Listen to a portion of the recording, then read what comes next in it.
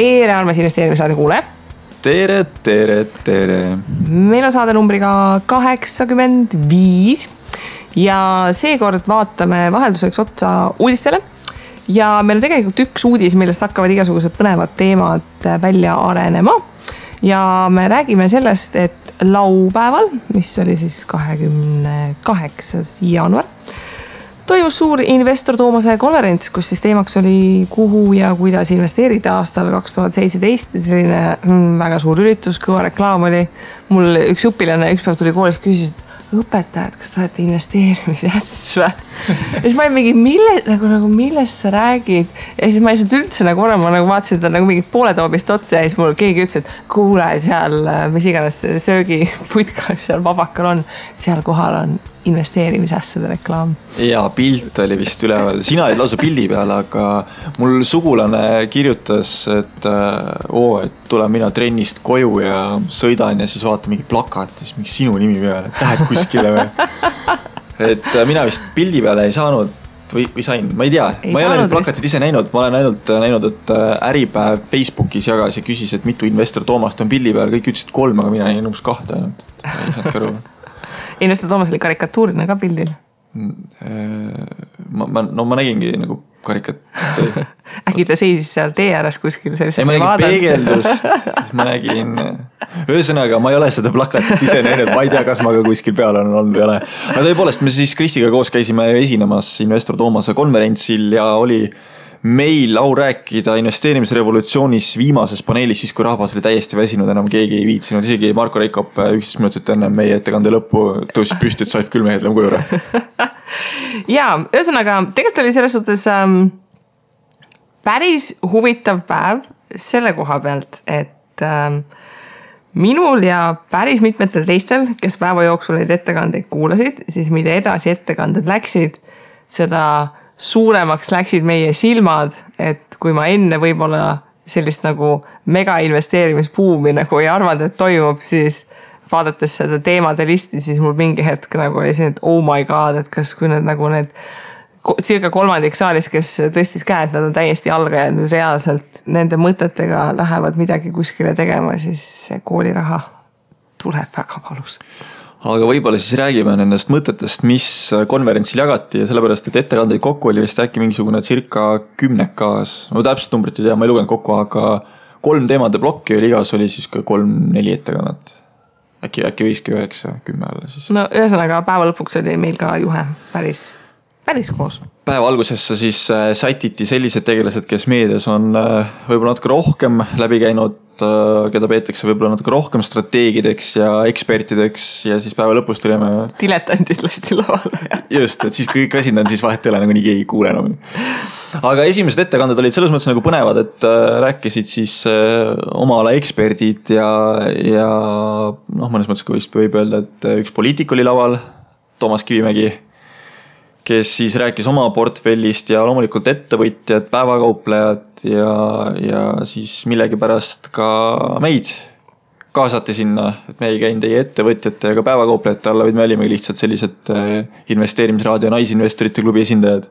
Ja investeerimisklubi esindajad. Ma tean, neil läks korralduse kirjas, nad natukene unustasid ära, et meil oleks ka teemat vaja. Aha. Oleks läinud sujuvamat. Nii, aga võib-olla keskendumegi sellele, mis siis esimeses blokis toimus ja kõigepealt mulle väga sümpatiseeris Marko Reikopi, kes oli siis päevajuht, tema ütelus seda, et ma ei saa teile öelda oma portfelli suurus. Tegelikult ma saan, aga ma ei taha.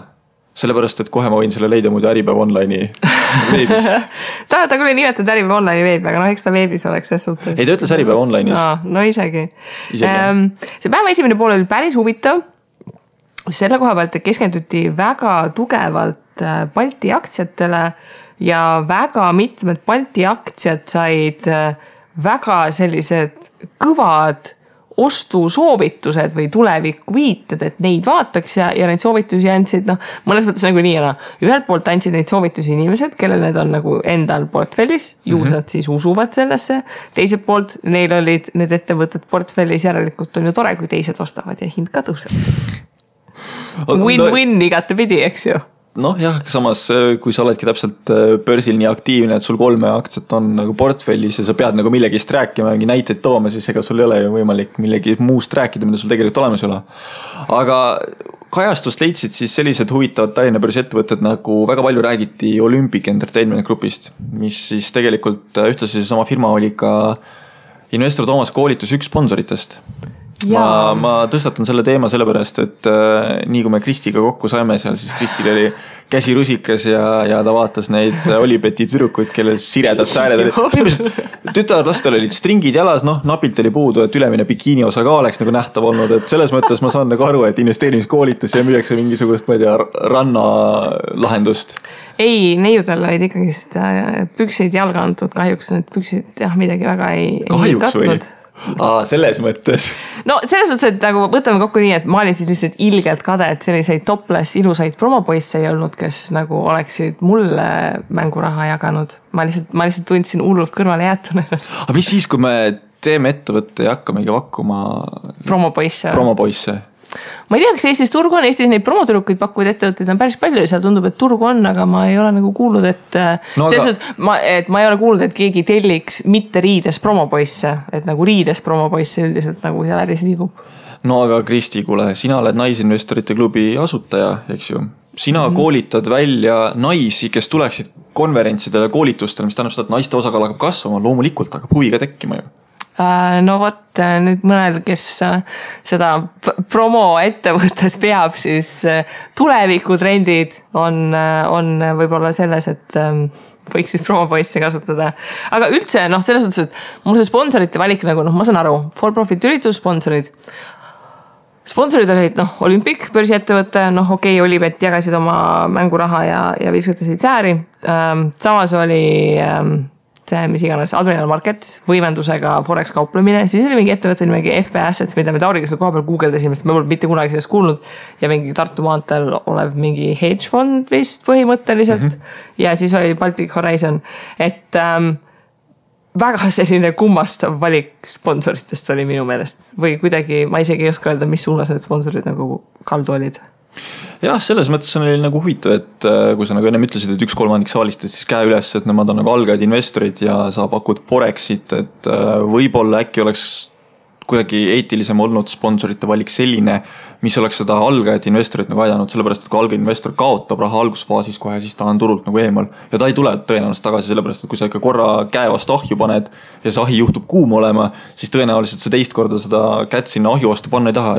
Ja võib-olla see, et ta ei tule tagasi, aga ta on sul lõputu halb PR, sest tema läheb räägib kõikidele sõpradele ka, et kurat, läksin, katsetasin seda asja, nägin seal Äripäeva konverentsil, olid roll-upid üleval, näidati reklaami, särki värki, eks ju, jäin rahast ilma.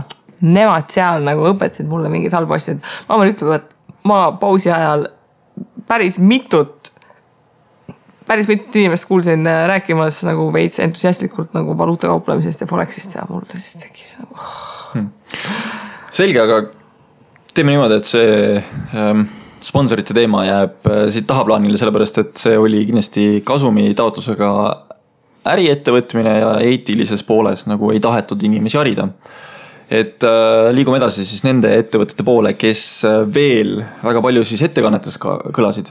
Ja selles suhtes nagu Olympic enda koha pealt nagu, ma arvan, et ta sai võib-olla haipi isegi täiesti nagu õigustatult, eks ju, et toodi ka välja, selles suhtes, et kui ajad on halvad, siis kasiinodel läheb ka hästi ja Olympicul läheb selles suhtes tegelikult hästi, et... Eelmise majanduskriisi ajal, sina, Kristi, ajad seda naiste ja meeste võrdsust taga, aga siis oli siuke nagu natuke ebavõrdsem nali ring liikumas, kus meestest saavad joodikud ja naised ostavad aina rohkem luksust ja kulda, sellepärast, et naised tahavad näidata, et nendel on kõik korras, et nendel majanduskriis ei ole nagu peale tulnud, siis ostetakse mingi ulme Pradas asju kokku ja mukitakse ennast ja mehed lihtsalt joovad sellepärast, nad saavad aru, et neil pole raha.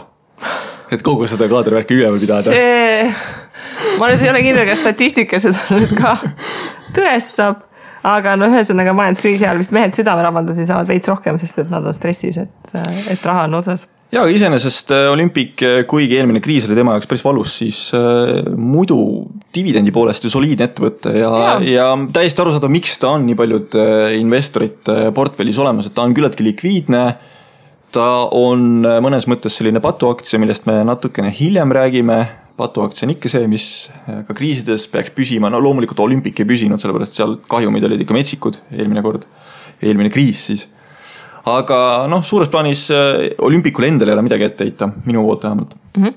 Siis Tallinna Kaubamaja, kes on veel siin ajalooliselt olnud üliedukas ja jätkab, ta on siin jaanuarikuus 7% tõusu teinud mingitel müstilistel põhjustel ja ka see teine investor Toomas, kes ei olnud investor Toomas Kivimägi ütles ka, et tema omab kaubamaja ja käib Selveris poes ja on brändi lojaalne, et eks kaubamaja on üks nendest aktsiatest, mis väga paljude väikeinvestorite portfellis, sealhulgas ka minu portfellis on esindatud ja siis käidki Selveris poes ja toetad brändi, et iseasi vaieldav, et kas praegusel hetkel sisse ostes see hinnatase on nüüd praegusel hetkel enam õiglane või mitte, et ta ikkagi viimasel on siin ülespoole päris korralikult roninud, eks ju. No selge on see, et inimene sardelli ostab ka kriisi ajal, nii et ma arvan, et see kaubamaja väärtus on nagu ta on, aga ta ilmselt ei kuku kriisi käigus kokku, sellepärast, et süüa on ikka inimesel vaja. Ja samas mingid osad see kaubamajärist on näiteks see ilu business, mis kaotust tekitab ja siis finantsvabaduse Telegrami chatis, siis ma arvan, et tehti üks hea nali selle kohta ka, et mida rohkem naisinvestorid säästavad, seda suuremas kahju, mis ilu lõppkokkuvõttes on. Ai, valus. Tegelikult oli ka siis Tallink see ettevõte, keda välja toodi, et kui Soome minek on, siis ma olen ainult Tallinkiga. Ma ei mäleta, kes see oli, aga see oli ka äkki Toomas Kivimägi või oli see keegi muu. Aga väga resoluutselt, et kui, siis ainult Tallink ja see on kõik. Ja seal oli ka teine see koht, et kui majanduskriis tuleb, et siis Tallinkil on see ainult hea, et siis kõik eestlased hakkavad laevaga Soomes tööl käima. Et okei, et võib-olla osad jäävad sinna ka, aga ma ei tea, kas see olid sina, kes kommenteerisid, siis tulevad vahepeal Eestisse tagasi, et odavat alkoholisid osta. Nüüd nad peavad kahjuks Lätti minema. Et laevaliiklus on garanteeritud ja et selles suhtes Tallinki puhul toodi välja ka seda väärtusahedat, eks ju, et on see kõik see jaemüügi pool, mis seal taga on ja siis see, et on taksandus ja et hotellindus, et on nagu saadud selline pipeline käima, et sul on võimalik klient sealt teisest riigist peale võtta ja tuua Eestisse ja taksaga hotelli viia ja siis hotellil oldaks ka nagu tema käest raha ära võtta, et see suhtes Vaat ma nüüd ei mäleta peast, kas mitte hotellid ja taksoäri ei olnud Tallinki kaubamärki kasutavad, aga nad ei ole nagu Tallinki omad, et nad olid äkki ka mingi Infortariga seotud või kuidagi sukest. No ja, aga kuna Infortar on see suhtes Tallinki suuromanik, eks ju, ja isegi ükskõik, kuidas see majandusplaanis käib, siis litsenseerimistasusid ikkagi mingis suunas makstakse, et selles suhtes ei ole nagu vast probleemi. Tallinkil tegelikult üks suur uudis on veel ja see on see, et Megastar siis lõpuks saadi turulaevatehasest kätte ja hakkab sõitma, nii et kõik Tallinki omanikud, fännid, mis liinide sõitma hakkab? Minu mõnest Helsingi, Tallinn-Helsingi. Mul märtsis vaja Helsingisse minna, peaks vaatama. Nii et saate siis täiesti innovatiivse laevakesega sõita, kus on kaubanduspinda nii palju, et sa ei jõua seda lihtsalt kõike ära käia terve reisi jooksul. Võt kui tore.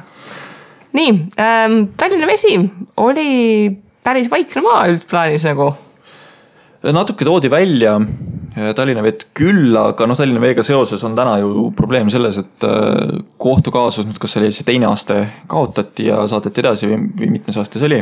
Esimene aste alles kaotati, nüüd on teise astme ühesõnaga, et seal on probleem selles, et ta on meil Eesti kohalikult ja siis ta on see Euroopa, mis iganes vaidlus käib ka paralleelselt ja ühesõnaga need astmed on mul juba ka sassi läinud, aga tuli negatiivne otsus ja siin on nüüd nagu küsimusi igate pidi, et kas see aktsia hind oli enne juba enam-vähem õiglane, et sellel päeval, kui otsus tuli, et tulid küll veidikene madalamad majandustulemused ka, mis olid küll suhteliselt oodatud, aga ei kukkunud väga palju, et seal 13,5, 13,6 peal oli nagu väga kõva sein tegelikult ees, et ma siin vaatasin, et võib-olla kui alla 13 käiks, et siis võib-olla ostaks nagu natukene juurde, aga ma lõuna ajal vaatasin, et ei kuku midagi. Meil siin siseringis käis siuke nali, et aktsia vist kauples 13,9 peal, eks ju varasemalt ja kui nüüd turg avaneb, siis me pakkusime välja eelmisel õhtul, et kõigepealt müüakse hind 10 peale, sellepärast, et issand jumal kohtukaos, me kaotasime ju.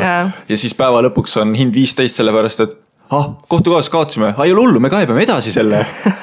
Et üllatavalt nagu rahulik oli selle koha pealt ja siis ongi nüüd see, et kas optimismi on natukene liiga palju või siis äkki aktsia nagu, kui oleks see võit tulnud, oleks siis taevasse sööstud? kusjuures Tallinna Kaubamaja käive tol päeval või isegi vist oli käive algustundidel ka kõvem või? Ühesõnaga langus oli küll palju kõvem kohe. Jaa, keegi viskas nalja jah, et äkki aeti Kaubamaja ja Tallinna Vesi nagu sassi, et T-tähega algavad sümbolid mõlemad. Just. Ja siis loomulikult räägiti ka natukene LHV-st. Eelkõige ma mäletan Elmo Somelari, kes no, oli ettevõtja Raivo investor. Hein ikka naeratas ka LHV-st rääkides väga palju. No, ta ütles, et ta on insider, et ei tohi midagi öelda, aga siis ta laialt naeratas publiku poole. Jah, et LHV-ga on see asi, et loomulikult Raivo Hein ja Elmo Somelar on vist odavamalt sees kui IPO hind 6,95. Selles mõttes mina naerataks ka, kui ma vaataks tänast hinda, mis on 9,7-10 sinna vahele.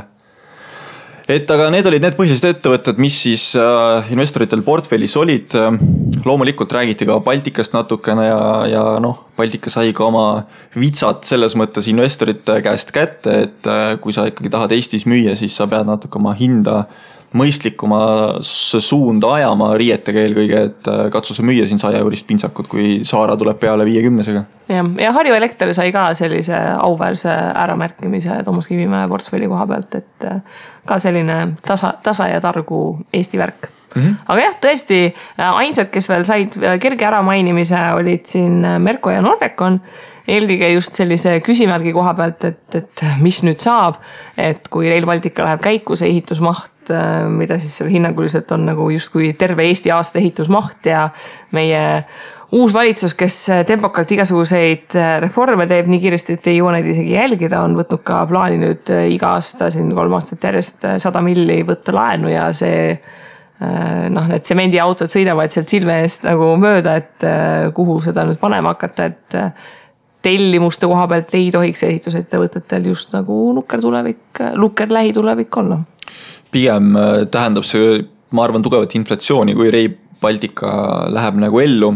Selles mõttes, et ehitusmahud kasvavad, nagu Charlie Wickberg välja tõi, ta ütles küll, et ta ei ole spetsialist sellel ajal, aga mulle meeldis väga tema väljendus see, et kui me hakkame ehitama mingi mastaapset miljardi projekti sisuliselt on, et siis meil on vaja kaevata jubedalt maavarasi, endal ei ole tihtipeale kõike saada, meil on vaja inimesi, kes ehitavad seda, et me lihtsalt ei suuda tänaste jõududega ära seda teha ja inimesed, kes ettevõtetes töötavad, hakkavad paratamatult küsima kõrgemat hinda ja kui see juba väljendub kõrgemas hinnas, siis inimestel on rohkem raha käes, siis saab ka rohkem osta ja nii see ralli läheb lahti. No äkki Eestis on lõpuks see olukord, et õnn tuleb allhankijate õuele. Saavad raha küsida. Üldises pillis siis aktsiatega oli jah nii nagu ta oli ja väga ägedaks läks siis, kui staarid tulid lavale ja staarid ütlesid kohe kindlasti, et teate, olukord on nagu küll hea, aga riskid on päris kõrged. Ühesõnaga, meelestatus oli negatiivne. Samas mul ikka täiesti nagu oli mingi selline plokk ees, kui ma nagu kuulasin, et räägiti justkui nagu kohati väga pessimistlikest meeleoludest, et võiks nagu kriis tulla ja võib-olla see rahas olemine ei ole nii halb mõte ja kui oleks praegu juhtumisi vaba raha, siis kõik ära ei investeeriks. Samas, seal olid ettekanded, mis rääkisid päevakauplemisest, väga mitu korda käisid sõnad futuurid, optsioonid, üldse shortimine, võimendamine, ikka nagu väga palju üliriskantsetest instrumentidest räägiti ja siis mul nagu tekkiski nagu see küsimärk, et nagu, et mis toimub? Et ühelt nagu mis toimub, et nagu ühelt poolt, et justkui ikka see taevas võiks nagu alla kukkuma hakata ja teiselt poolt nagu see päevakauplejate paneel oli vaieldamatult minu meelest üks lemmikuid, sest et see oli üks nagu kõige ehedamaid investeerimispaneele, mida ma üldse vist näinud olen, kus siis Marek Kallin ja Tõnis Irdoja, kes on siis päevakauplejad ja siis Nelli Janson LHV-st vanemmaakler, rääkisid päevakauplemisest ja kuidas siis Marek ja Tõnis mõlemad ütlesid, alustasime nii, et võtsime mingi laenu, mis 25 000 euri. No ja siis nagu seal investeerisin järjest, kuni see siis otsa sai. Ja siis nagu mõtlesin, et siis oli nagu teist laenu peale vaja, et siis edasi minna, eks ju. Et siis sa nagu mõtled, et siis sul on nagu alustajad, nagu kes kuulavad täiega, kuidas räägitakse, et et seal suurim võit on selline 100 000 või 50 000 ja mõni päev on selline 50 000, 25 000 miinust, eks ju, aga siis pole hullu, lähedki jalutad välja singad värsket õhku ja lähed edasi, et kui keegi nagu sellest ikka nagu räigelt sellist inspiratsiooni võttis, siis seal oli ka sellised väga häid tsiteeritavaid laused, et futuuridega tehakse neid futuuride asju et noh, kulda oli seal nagu ikka noh, kuldaga sõna otseses mõttes, sest Adanen rääkis ka, aga ka kaudses mõttes seda kulda võib-olla selle koha pealt, et mida nagu ikka vist ei tasuks teha, oli seal ettekannetes. Mulle väga sümpatiseeris see, kui Tõnis Sirdo hakkas rääkima futuuridest ja Marko Reikop tõusis püsti ja küsis, et mis asjast sa räägid, et kuule, et mingist futuurist, et ühesõnaga mis sa nagu päriselt teed? Jaa, et tema nagu see suund oligi just sinna suunda, et kuulge, et me oleme ju ikkagi Investor Toomase konverentsil on ja sellised huvitatud tulevad kokku kõik on ja nad ei tea võib-olla kõiki asju, te räägite mingist futuuridest ja mölludest, et no mis te siis ikka tegelikult teete? Et see oli väga, väga positiivne. Aga staaridest rääkides, siis staaride paneel oli, mulle täitsa meeldis, kuigi samas natuke kurb oli ka. Nii. Ja staaride paneelis siis osalesid Peeter Koppel, SEB, privaatpanganduse strateeg, Tarmo Tanilas, Swedbanki investeeringute juht. Põhimõtteliselt mõlemad mehed siis haldavad rikaste Eesti eraisikute portfelle. Siis oli seal vahepeal Mikk Talpsepp, Etalon varahaldusest, Miku seisukohad olid vägevad, ma pean kohe ära ütlema, muidu mul läheb meelest ära. Ja kõige viimaks siis nurga peal istus Angeelika Tagel, kes oli siis Norde pensionifondide juht. Ja kui staarid, ütleme panga esindajad, siis oli pigem konservatiivsed või ajasid sukast nagu üleüldist mulli ühte või teise suunda, siis Mikk oli nagu konkreetne ja kindel, et Mikk pani esiteks selle pirni maha, mida siin Äripäevast võib tänagi lugeda, et börsidel on muusika ammu lõpetatud, aga joobes börsirahvas. Investorid ei saa veel 2 tundi peale muusika lõppemist aru, et muusika lõppenud on. See oli nagu väga hästi öeldud. Aga Miku seisukoht oli selles mõttes väga kindel, et 70–90% on see tõenäosus, et lähima paari aasta jooksul saab kriis Itaalia pankadest alguse.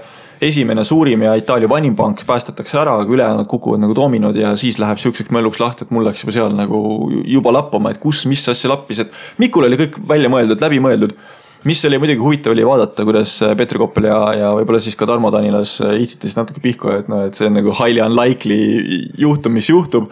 Aga tuletame meelde, et aasta 2016 oli märgiline 3 mõttes, mis juhtus. Punkt 1 Brexit, punkt 2 Trump ja punkt 3 Eestis löödi võimult minema Reformierakond ja sai tegelikult ju siis see, kellega on alati nagu ähvardatud, hirmutatud, ehk siis Keskerakond võimule, et tegelikult ju meie kui eestlaste jaoks juhtus nagu 3 sükest päris olulist asja. Et Inglismaa on ju olnud nii varasemalt 20–30 Eesti nagu liitlane. Noh, Trump Ameerika samamoodi on, kuna Eesti on NATO-s ja me panustame 2% oma SKP-st kaitsekulutustesse, siis me nagu eeskujulikult täidame jälle mingis nõudeid ja oleksime nagu kõvad liitlased USA-le ja siis see tänane rahulik sõtkumine olemasoleval kursil lõhuti ka ju täiesti ära, et Keskerakond on siin juba koos IRL ja sotsiaaldemokraatidega no sellised maksupaketti kokku pannud, et ma arvan, et mis siin ikka olema saab, mul on tegelikult juba kohver koos, ma ei tea, kus sul on. Jaa, ei, siin ongi tegelikult, Mikk ütles kestus jumala väga konkreetselt, ütles, et temale vaadates Etaloni varahaldust, siis tuleb selles suhtes kindlasti keeruline aasta. Siis börsid magavad. Börsid magavad, aga tema Etalon panustab volatiilsusele eelkõige ja selles suhtes eks raha on laual siis, kui tõesti kamma hea kuskil käib, eks ju. Aga siin Euroopas on neid potentsiaalseid plahvatusohtlikke kohti päris palju ja selle koha pealt ma ei arva, et Miku arvamus nii utoopiline oleks. Ja kas Mikk ei öelnud mitte seda, et Prantsusmaa ja Itaalia, mis need 2 riiki, mis potentsiaalselt võivad nagu euroalast väljuda?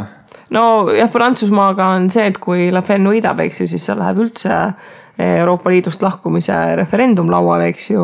Itaalia puhul on lihtsalt see, et kui nad oma majanduse veel rohkem vastu taevast tasevad, siis võib seda rahvuslikku valuutot olla vaja ja läheb selle eurotsooni lõhkumiseks, et neid võimalikke probleeme on ja ütleme nüüdseks, kui Donald Trump on meil vist 9 päeva võimul olnud ja me oleme juba jõudnud näha ära selliseid asju, mida ma arvan, et mitmed meist ei osanud arvata, et oma elueal me nagu näiteks sellisel tasandil inimõiguste rikkumisi näeme, kui on näiteks reaalse legaalse rohelise kaardi omanik ehk siis permanentse residentuuri inimestega päeva pealt, tunni pealt reisiblokaadi tekitamine, mis keevitas vist kõikidel kollektiivselt nagu juhtme kokku, siis ma arvan, et 2017 kohta see never say never võiks ikka nagu väga olla, aga samas väga paljud mängisid seal numbrimaagiga, et 98 oli eelmine kriis ja siis 2008 ja et ikka 2018, et keegi ei olnud selles suhtes nagu ülipessimistlik, et meil nüüd nagu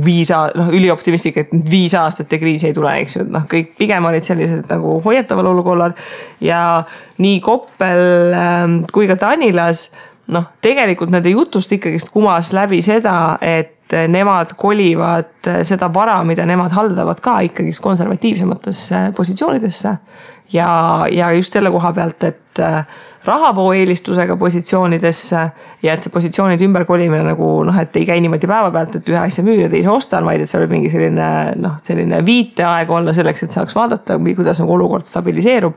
Et ikkagist sellest võiks ka nagu välja lugeda, et ega neil nüüd ka ikkagist sellist üleliia optimismi tegelikult ei olnud. See on ju tegelikult arusaadav, et kui me vaatame, mida Trump tahab teha näiteks Mehhiko piirile, see on suur müür sisuliselt eraldada siis Mehhikot USA-st, siis maailm on tegelikult juba pöördunud päris imelikuks. Aga see selleks, selles mõttes, et ühte asja, mida maailmas ja kriiside ajal alati läheb, on alkohol, tubakas ja relvad. Yeah. Raivo Hein siis rääkis meile patuaktsiatest, ehk siis patuaktsiad on kõik need, mis siis tervist pigem kahjustavad, võib vist öelda, et ka kasiinoettevõtte aktsiad, Olympic võib sinna alla panna. Ja Raivol on, sest nagu mulle Raivo meeldib, ta ütleb ikka väga konkreetselt alati. Tuli lavale, ütles, et olen alkohoolik. Nagu kõik eestlased. Suitsetan 30 aastat. Kasiinosettane. Et enamik inimesi ikkagist oma raha nendele pahedele annavad ja see on ka see põhjus, miks ajalooliselt seda tüüpi aktsiad ikkagist väga ilusat tootlust näidavad ja eriti just kui vaadata siin tubaka ettevõtete aktsiaid, siis kõik reklaamikeelud ja kõik muud reeglid, mis on siin toimunud, ei ole nende kasumlikkust nagu teps mitte kuskile suunda piiritlenud, et miks mitte vaadata ja Raivo muuhulgas tõi välja ühe indeksi, WISE-X ehk siis WISE kui inglise sõna pahe, mis siis trackib suures osas sellise valdkonna ettevõtteid. Ja ta oli tegelikult väga palju argumenti selle koha pealt, et kus jookseb see moraalne piir investeerimise koha peal, et kui sa ütled, et ma näiteks kasiinoaktsiatesse või tubakatoote aktsiatesse mitte kunagi ei investeeri alkoholitootete, aga samas nagu lähed sõbral alkoholipudeliga nagu külla, et kus see nagu loogika seal kohal siis on? Ja tegelikult kõige parem mõte Raivo poolt oli võib-olla isegi see, et need asjad on ju kõik legaalsed. Miks ma siis pean ennast eemal hoidma, mul on võimalik see tootlust saada, et rahal ei ole ju sellist eetikat. Et kui sina seda ei paku, sina seda investeeri sinna, siis tuleb keegi teine teeb selle nii ehk naara, et need asjad olemata sellepärast ei jää. Ja ta tõi võib-olla hea näitega selle marihuana tööstuse poole pealt, et just marihuana ju hakkab levima aina rohkem igal pool USAs on olemas, Euroopa näited ka, et Euroopa riigid tahavad aina rohkem nagu lubada seda, siis tegelikult tubakatootjatele on ju kõige lihtsam võtta see mant ja toppida põhimõtteliselt suitsu kestadesse. Jah. Et see oli selles suhtes meeldivalt selline provotseeriv mõttekäik ja oli näha ka, et ikka publik nagu, osa publikust läks ikka päris kurjaks, et mis mõttes sellist asja promotakse, aga that's life, eks ju, et kui inimesed ise ostavad ja raha sinna viivad, siis keegi teenib. Päeva lõpuks on ikkagi see, et kui sa tahad maailma paremaks teha, sa pead alustama nagu iseendast, et sa võib-olla peaks tormama teisi muutma ja minu meelest Raivo selline ettekanne just seda mõtet läbiski, et kui mul on selline võimalus olemas, ma kasutan seda, et nagu see sõbra näide, mis sa välja tõi, sõber tuli, et ei, mina küll ei pane kuskile patuaktsiasse, sellepärast, et see rikub maailma ja siis samal ajal Raivo küsib, et kuule, miks sa siis mu juurde siia alkoholiga tulid praegu, et kahepalgelisusest oli nagu päris palju juttu Raivo ettekandes. Aga ennem kui me läheme selle meie jaoks huvitavama teema juurde, siis ma tahan välja tuua ka, me oleme pool tundi põhimõtteliselt rääkinud ja lõpuks oleme jõudnud selle fetišini, mida siis investor Toomas konverentsil väga palju teemaks toodi. Ja nimelt Dow Jones 20 000. söögi alla, söögi peale küsiti. Mul kahju, et meie laval oleku ajal ei küsitud meie käest Dow Jonesi kohta või ei küsitud vist. Me hakkasime ise sellest rääkima, me lihtsalt võtsime paneeli niikuinii ise üle, et me rääkisime ise sellest, et ei ole nagu nii paanikaks põhjust. Tõesõnaga, mis juhtus oli siis see, et Dow Jones Industrial Average on üks indeks, mis on põhimõtteliselt kõige vanem aastast mingi 1896 või midagi sellist, kus siis Charles Dow mõtles välja ühe indeksi, kus siis täna on 30 erinevat maailma tugevamat ettevõtted, nagu nad ütlevad. USA suurimad tööstusettevõtted. USA ettevõtted on seal sees, kus siis hinna järgi pannakse see indeks paika ja see indeksi väärtus on siis täna 20 000 punkti ja see peaks olema nagu mingisugune emotsionaalne barjäär, et kas me suudame üle selle minna, kas me suudame allpool olla, et sellest nüüd kõik nagu sõltub. Aga ma olen kuulanud erinevad podcasti, mis samamoodi lahkavad seda Dow Jonesi 20 000 punkti teemat ja enamus ütleb, et jah, sai 20 000 täis, mis siis nüüd? Et kunagi oli sama lugu 10 000-ga ja siis kukkus 6000 punkti peale ja tänaseks on 20 000, et kas siis maailm on kuidagi muutunud selle tõttu või kas ma olen elamata midagi jätnud, et ei ole, et äkki me võib-olla paneme liiga palju rõhku ühele mingisugune indeksile. Ja kusjuures see on selles nii naljakas, et kõik ratsionaalsed majandusinvestorid, aga sellised numbrimaagia numbrid ikka nagu hullult tõmbavad. Ma arvan, et siis kui Dow Jonesist tuleb 22 222, siis on ka kindlasti mingi reaktsioon, et oh my god, mis toimub. Ja siis kui kunagi 25 000, siis on ka jälle, et oh my god, mis toimub, eks ju. Staaride paraadist, ehk siis pangastrateegid ütlesid väga kindlalt välja selle, et nemad arvavad, et Dow Jones pigem aasta jooksul tõuseb. Tarmo Tanilas muidugi ütles välja ka, et me näeme ära Dow Jonesi 21 000, aga peale seda ta kukub ka tõenäoliselt alla poole, et ta nagu ülesse poole vaevalt liigub. Ja mina olen nagu mõelnud ja lugenud päris palju erinevate kommentaaride kohta, mis käsitlevad seda nägemust, et mis siis juhtub, kas Dow Jones 30 000 või Dow Jones 10 000. Et väga huvitav mõte. Ja võib-olla seal paneelist ma sain kinnituse sellele, et 10 000 on võib-olla selline liiga ekstreem. Just sellepärast, et küll tegelased leiavad keskpankades võimaluse, kuidas nagu mingi leevendada, lõdvendada ja raha uuesti peale pressida, et hoida nagu ikkagi turgu nagu paigal. Et mul siis tekkis küsimus, et kumb siis, kas Dow Jones 25 000 või Dow Jones 15 000? Võib-olla põnevam. Jah. Aga väga paljud investorid, kes on nagu kogenud, on öelnud selle sama 30 ja 10 000 näite peale, et pigem 10 000 kui 30 000. Et risk on järelikult suur. Jah. Nii, aga millest me tegelikult tahame siin lõpus rääkida, on jätkuvalt selline huvitav fenomen investeerimiskogukonnast, kus ühisrahastus on nagu mingi täiesti konkreetne peksupoiss, kus igal suvalisel konverentsil, kus sa tahad nagu valiidset investeerimisarvamust väljendada, siis ühisrahastus on halb, tundub nagu selline väga universaalne arvamus olevat, mida nagu välja hõigata. Paraku nii on.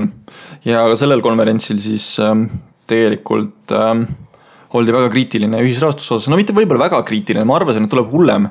Aga kui ma sinuga rääkisin, siis sina arvasid, et oli nagu väga kriitiline. Et võib-olla meil see tase oli, ootused olid võib-olla erinevad.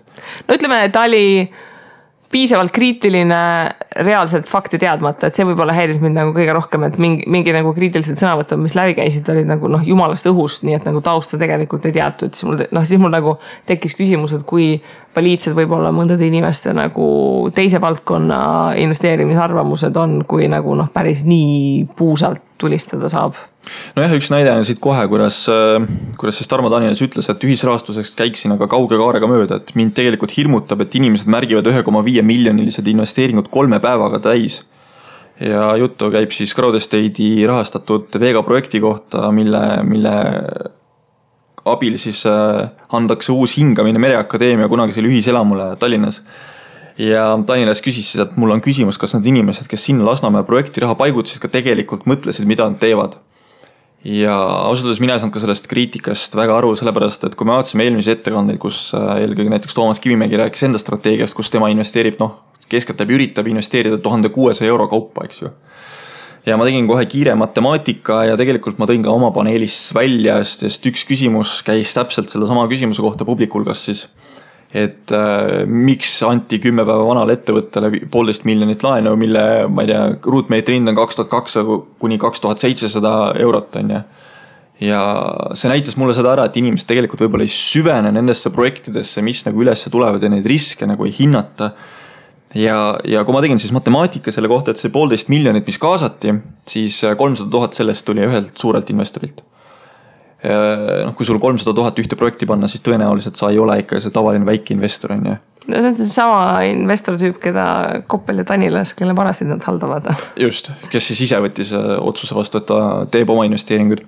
Aga kui me nüüd vaatame sellest perspektiivist, et siis 1,2 miljonit oli see raha, mida siis väikeinvestorid rahastasid ja minu meelest need summad olid maksimaalselt vist 25 000 ja minimaalselt 100 eurot. Ja kokku oli üle 1000, ma ei tea, kas 1100 oli õige, sellest ma vaatasin Crowd Estate'i lehed, seal oli mingi 1036 äkki. 1036, jah. Aga kuskilt mul jäi nagu kõrva, et üle 1100 oli. Ühesõnaga, võtame arvutused selle 1036-ga, okei, võtame 1035-ga, sellepärast me ühe investori juba eraldasime, kes oli 300 000 on ja siis kui me jagame 1,2 miljonit 1035-ga, me saame selleks keskmise investeeringu suuruseks 1160 eurot umbes. Jah. Ja kui me nüüd võrdleme Toomas Kivimäe 1600 aktsia ostuga, siis mind hirmutab, et pangainimesed ei süüvi asjasse tegelikult, et kui palju ja mis viisil pandi, et ei olnud niimoodi, et inimesed külvasid lihtsalt 10 000 eurose sinna sisse, vaid tegelikult keskmine on 1200 alla selle ja kui me hakkame mediaani vaatama, kujutan ette, et Toit Linnupõld saab seal väga hästi välja võtta ja öelda, et see on alajale mingisugune 800 eurot, mitte rohkem. Ja see oli just nagu, see oli nagu eriti huvitav arvestada seda, et päeva lõpus rääkis ka Peeter Pärtel üürikinnisvara plussidest, kus ja kinnisvara puhul ja kinnisvara ühisrahastuse puhul toodi just eelkõige välja seda, et issand jumal, et sul on raha seal projektis ja see raha on seal projektis kinni nagu, kuidas on see raha ühisrahastus kinnisvara projektis rohkem kinni kui üürikorteris, mille sa endale võimendusega ostad? No seal on tänane loogika see, et sa saad selle üürikorteri maha müüa, sa paned kv.es üles, et aga täna sa Crowd Estate investeeringut maha tõenäoliselt ei müü, aga Crowd Estate investeeringu peal ei ole sul tõenäoliselt ka laenu, mis sunniks sind müüma. Ja tavakinnisvara investeeringu puhul üldplaanis ikkagist on. Pangalaen ikka on, aga minu meelest äri kinnisvara nagu see Crowd Estate teeb on ja selles mõttes ta elukondliku kinnisvara. Aga selle koha pealt, et sina kui investor ei ole laenu võtnud selleks, et Crowdi raha panna, loodetavasti, eks ju.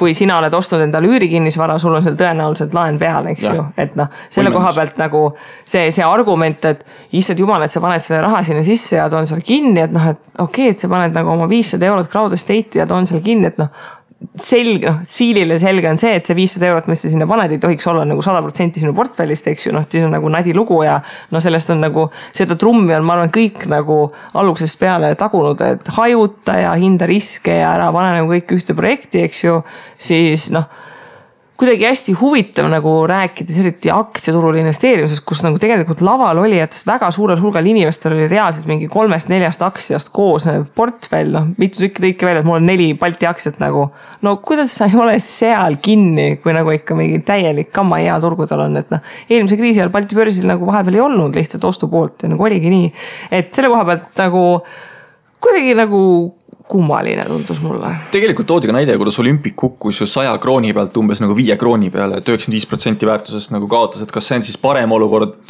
kui ma olen kuskil projektis kinni, mis väga väike on see tõenäosus, et mõni projektidest täiesti nulliga ära tuleb. Ma ei taha seda väga uskuda. Et järelikult on midagi valesti tehtud, kui niimoodi juhtub. Tänaseid projekte vaadates mul ei ole nagu sellist tunnet ei Estate Guru puhul ega ei Crowd Estate'i puhul, sellepärast, et ühel puhul on tagatis olemas ja teine on nagu due diligence'i teinud väga kõvasti. Aga ma tahaks võib-olla siinkohal välja tuua Angeelika Tageli, kes oli siis Nordea pensionifondide juht, sõnumi, et mida vähem likviidne on vara, seda raskem on sealt raha kätte saada. Ja mulle meeldib see lause, aga ma ei taha nõustuda selle lause mõttega, mida Angeelika vist üritas edasi anda.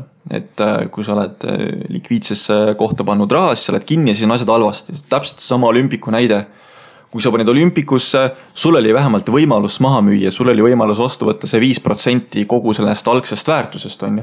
Aga kui sa paned näiteks mingisugusesse ühisrahastuse projekti, mis pikemaajaliselt toimib, et me räägime praegu siin ikkagi siis Estate Gurust ja Crowd Estate'ist, mitte Bondoradest ega muudest, sellepärast et just Crowd Estate'i projekti toodi selle investor Toomas konverentsin välja. Sellepärast me räägime ka praegu Estate'ist ja Crowd Estate'ist, kuna nad on üksteisele küllaltki lähedased. ja mul nagu tekkis ka küsimus, et okei, et kui see raha nüüd seal kinni on, ma ei saa oma rahaga teha seda lolli otsust, eriti kui ma olen väike investor, kelle võib-olla psühholoogiline eriärasus ongi see, et ma ei suuda ennast nii hästi taltsutada, siis mina näen, et see on võib-olla isegi kohati pluss, et mul on vara vähe likviidses kohas, ma ei saa endale kahju teha. Ja, aga üldplaanis see, et täna Äripäevas oli jälle pealkiri, et ühisrahastusest tuleks kõrge kaarega eemale hoida, tähendab, et meie, kes nüüdseks oleme 5 aastat ühisrahastusse investeerinud ja sealt raha teeninud, siis me saame jätkuvalt keskmisest kõrgemaid tootlusi, sellepärast et investorite rahasurve ei ole nii suur, kui ta võiks muidu olla. No selge on see, et meie vahe nüüd teistega võib-olla on see, et meie räägime väga avalikult, väga valjult seda, et te peate teadma, kus te olete, et edasi minna, et niisama ei saa kuskile laksata suvalisel summal raha sisse ja loota, et kõik läheb hästi, et loomulikult siis ei lähe hästi, et sa pead ikkagi riske tunnetama ja sa pead hajutama ja sa pead natukene oma portfelliga ümber käima mõistlikult. Et Kristi portfell koosneb siin 3 erinevast varaklassist, mis on umbes võrdsed on ja minul samamoodi 2 erinevat varaklassi sees, et me ei ole nagu, Meelis Atonen ütles investor Toomase konverentsil, et me ei ole nagu Alar Tamming, kes on nagu kullas. 50% pluss. Jah, et meil ei ole seda, et me peame olema ühisrahastuses, lihtsalt me näeme seda, et väike investor võib-olla saab ühisrahastusele paremini ligi. Et ega meie portfellidest ei pruugi ka need ülejäänud asjad, näiteks sama kuld on ja mingis mõttes loomulikult sa võid endale võtta seda, keegi ütle, et sa ei tohiks seda võtta, aga küsimus on see, et kas see sobib sinu profiiliga. Ja näiteks samamoodi, mis ma kaasa võtsin Meelis Adoneni ja selle Alar Tammingu näitest ongi see, et Alar Tamming tunneb ennast turvaliselt kullas. Las ta olla siis, kui ta tunneb. Et me ei pea seda kriitiliselt vaatama. Samamoodi on ka see, et kui Kristi või mina tunneme ennast paremini turvalisemalt ühisrahastuses, siis see ei ole nagu koht, kus öelda, et mis sa oled hull peast, et sa paned ühisrahastusse või. Ma samamoodi võiks küsida, et kas ma peaks peast hull olema, et panna mingi panga tootesse see raha, kust esiteks kooritakse 7 nahka teenustasudega ja siis lõpptulemus on see, et ikkagi me ei suuda sulle garanteerida mitte midagi või siis suudame garanteerida väärtuses, mis tegelikult ei ole suurt midagi väärt. Ja eks siin ongi see, et ühisrahastus saab veits nagu liiga palju minu meelest peksa ja selles suhtes, et kes tunneb, et tahab veidi tasakaalustamat vaadet ühisrahastuse kohta, siis vist saladuskatte all öelda, et kes saate lõpuni kuulanud, et me oleme märtsi keskel ühisrahastuskoolitus tegemas just. Mul on tunne, et üha rohkem selle asja eesmärk ongi see, et saaks natukenegi nagu tasakaalustavat informatsiooni, nagu et mida see reaalselt ühisrahastusse investeerimine siis tegelikult tähendab, eks ju, et ei ole päris nii, et iga kord, kui võtad Äripäeva lahti, siis on ainult nii, et see ühisrahastus, see on ikka täielik kurja juure. Mida me saame muidugi lubada on see, et me ei ütle, et te peaksite panema oma raha ühisrahastusse. See ei ole meie agenda, me ei teeni selle pealt midagi, me lihtsalt tahame, et minu unistus on ikkagi see, et Eesti inimesed 30 aasta pärast võivad pensionile minna ka Taisse niimoodi, et meil ei ole seal Rootsi ja Soome turistide horde, pensionäride horde, vaid meil on ka Eesti inimesed seal, et see on see eesmärk. Ja idee ongi see, et kui sa otsustad mingis varaklassi mitte investeerida, et sa teeksid selle otsuse ikkagi mõistliku informatsiooni põhjal, mitte lihtsalt, et tundub hirmus, sest et keegi ütles, et tundub hirmus. Nagu päris nii ei ole ka, eks. Super, tundub, et tänased teemad vist on selleks korraks läbi. Väga täname, et olete meid kuulanud, olete 85 episoodi ära kannatanud, aga jätkuvalt ma pean trummeldama seda, et info@investeerimisraadio.eu on siis see aadress, kuhu me ootame teie kirju, pilte, soovitusi, mõtteid. Ühesõnaga, kui sa tahad öelda meile tere, siis kirjuta meile. Me hea meelega ütleme 2 päeva hiljem tavaliselt saadame kirja vastu tere. Et see on selline äge kontakti loomise vorm ja alati, kui te kuskil meil näete, siis võite juurde astuda ja samamoodi tere öelda. Võt, aga võtame siis täna saate kokku ja nädala pärast kuuleme. Loodetavasti on siis juba äkki midagi põnevat meil pakkuda. Äkki mõni külaline. Võib-olla. Äkki. Okei, aga praeguseks siis. Tšau. Tšau.